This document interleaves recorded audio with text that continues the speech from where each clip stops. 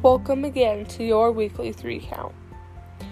There are 237 days until WrestleMania 37.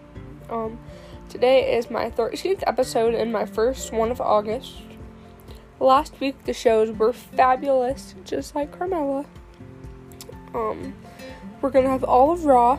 I didn't watch all of AEW, so that probably won't be in this episode, and I didn't have a chance to write down all of SmackDown or really any of it, so we're gonna go through SmackDown a little bit from my memory. So let's get rolling. Randy Orton started off Raw with an epic promo about how something is missing, and it just hit him. He said his desire was to become WWE World Champion again. He wants a championship match at SummerSlam, and when he RKO's Drew McIntyre, he'll never see it coming. Nia Jax came out next. She said she also wanted to be champion, Raw Women's Champion. She was talking about Sasha when Shayna Baszler came out. She said nobody cared about Nia, and Jax attacked her. The referees were trying to separate them. Blah, blah, blah. The Street Profits were next.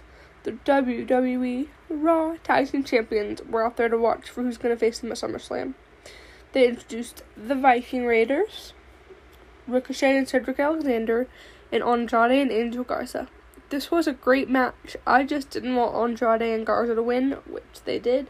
So I really, really, really, really hope that the Street Profits retain at SummerSlam. Nia Jax was talking to John Cone, my personal favorite referee, before her match against Shayna Baszler. I hate Shayna, so I wanted her to lose. They both got counted out, and security was trying to get them, but they couldn't get them apart. The refs finally got them apart, though. Seth was talking to Murphy backstage, and then he came out. He was talking about his wins the last 2 weeks. Then he told Dominic to come out so they could talk. Seth told him to get into the ring, and that he wouldn't hurt him. Seth went after Dominic. Aleister came to help, and he was attacked by Seth and Murphy. Murphy went to the steps and hurt Black's eye, just like they did to Ray. They looked for Dominic, and he came out of nowhere, beating him up with the kendo stick.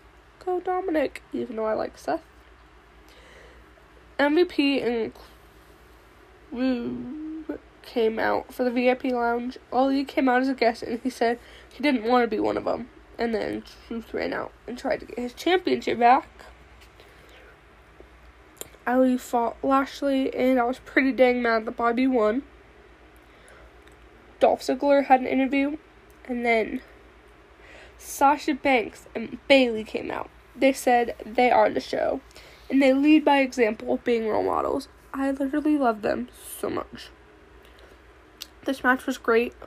Bayley was attacking Kyrie backstage, which was distracting Asuka, so she ran back and helped her. And I was so freaking excited when Sasha officially became 2-belt Banks, even though she won by count out. My girls have all the gold, like role models should. When Bayley ran out, I thought it was the best thing ever. The golden role models run the women's division. I need to buy that new shirt they have. It's amazing. They had an interview and were freaking out. Then Asuka came out from the trainers and looked sad. She was screaming and she was mad. There was a little tribute to Regis Philbin. Murphy came out to fight Humberto Carlito. I didn't care who won, but it was a decent match. Murphy ended up winning. And then Drew was talking to Mark Henry. Then he had his match against Dolph. He picked the stipulation, which was an Extreme Rules match. It was a great match. It was cool that Drew retained. Randy came out and attacked him and held up the title.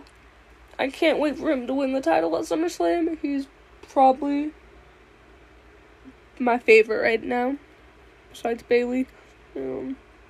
Yeah. SmackDown was really good, even though I didn't have a chance to watch it Friday night and write down everything. But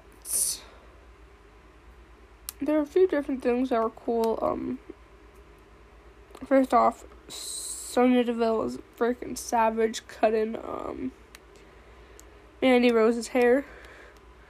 I think Mandy Rose wanted to cut her hair short anyways, or cut it, so they kind of worked it, like, into the storyline. So when she comes back next week, she'll have, like, shorter hair. Bayley and Sasha Banks, and then Alexa Bliss and Nikki Cross came out for Nikki Cross's title match. It was a good match. It was back and forth, but in the end, my girl won, because she's the freaking role model. The first ever Grand Slam champion. What else? She's done a lot of things. The longest reigning SmackDown Women's Champion. I believe this Thursday will be 300 days. So, and then after Bayley won, Nikki Cross pushed Alexa Bliss down. Boo. And then the Fiend came out and attacked Alexa Bliss. I really like how they're working Alexa Bliss into this Fiend Bray Wyatt kind of Braun Strowman storyline. I can't wait to see where this goes. Thank you again for coming back and listening to me talk about wrestling. I will be back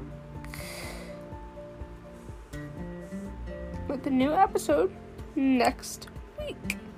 Thanks. Peace out, my dudes.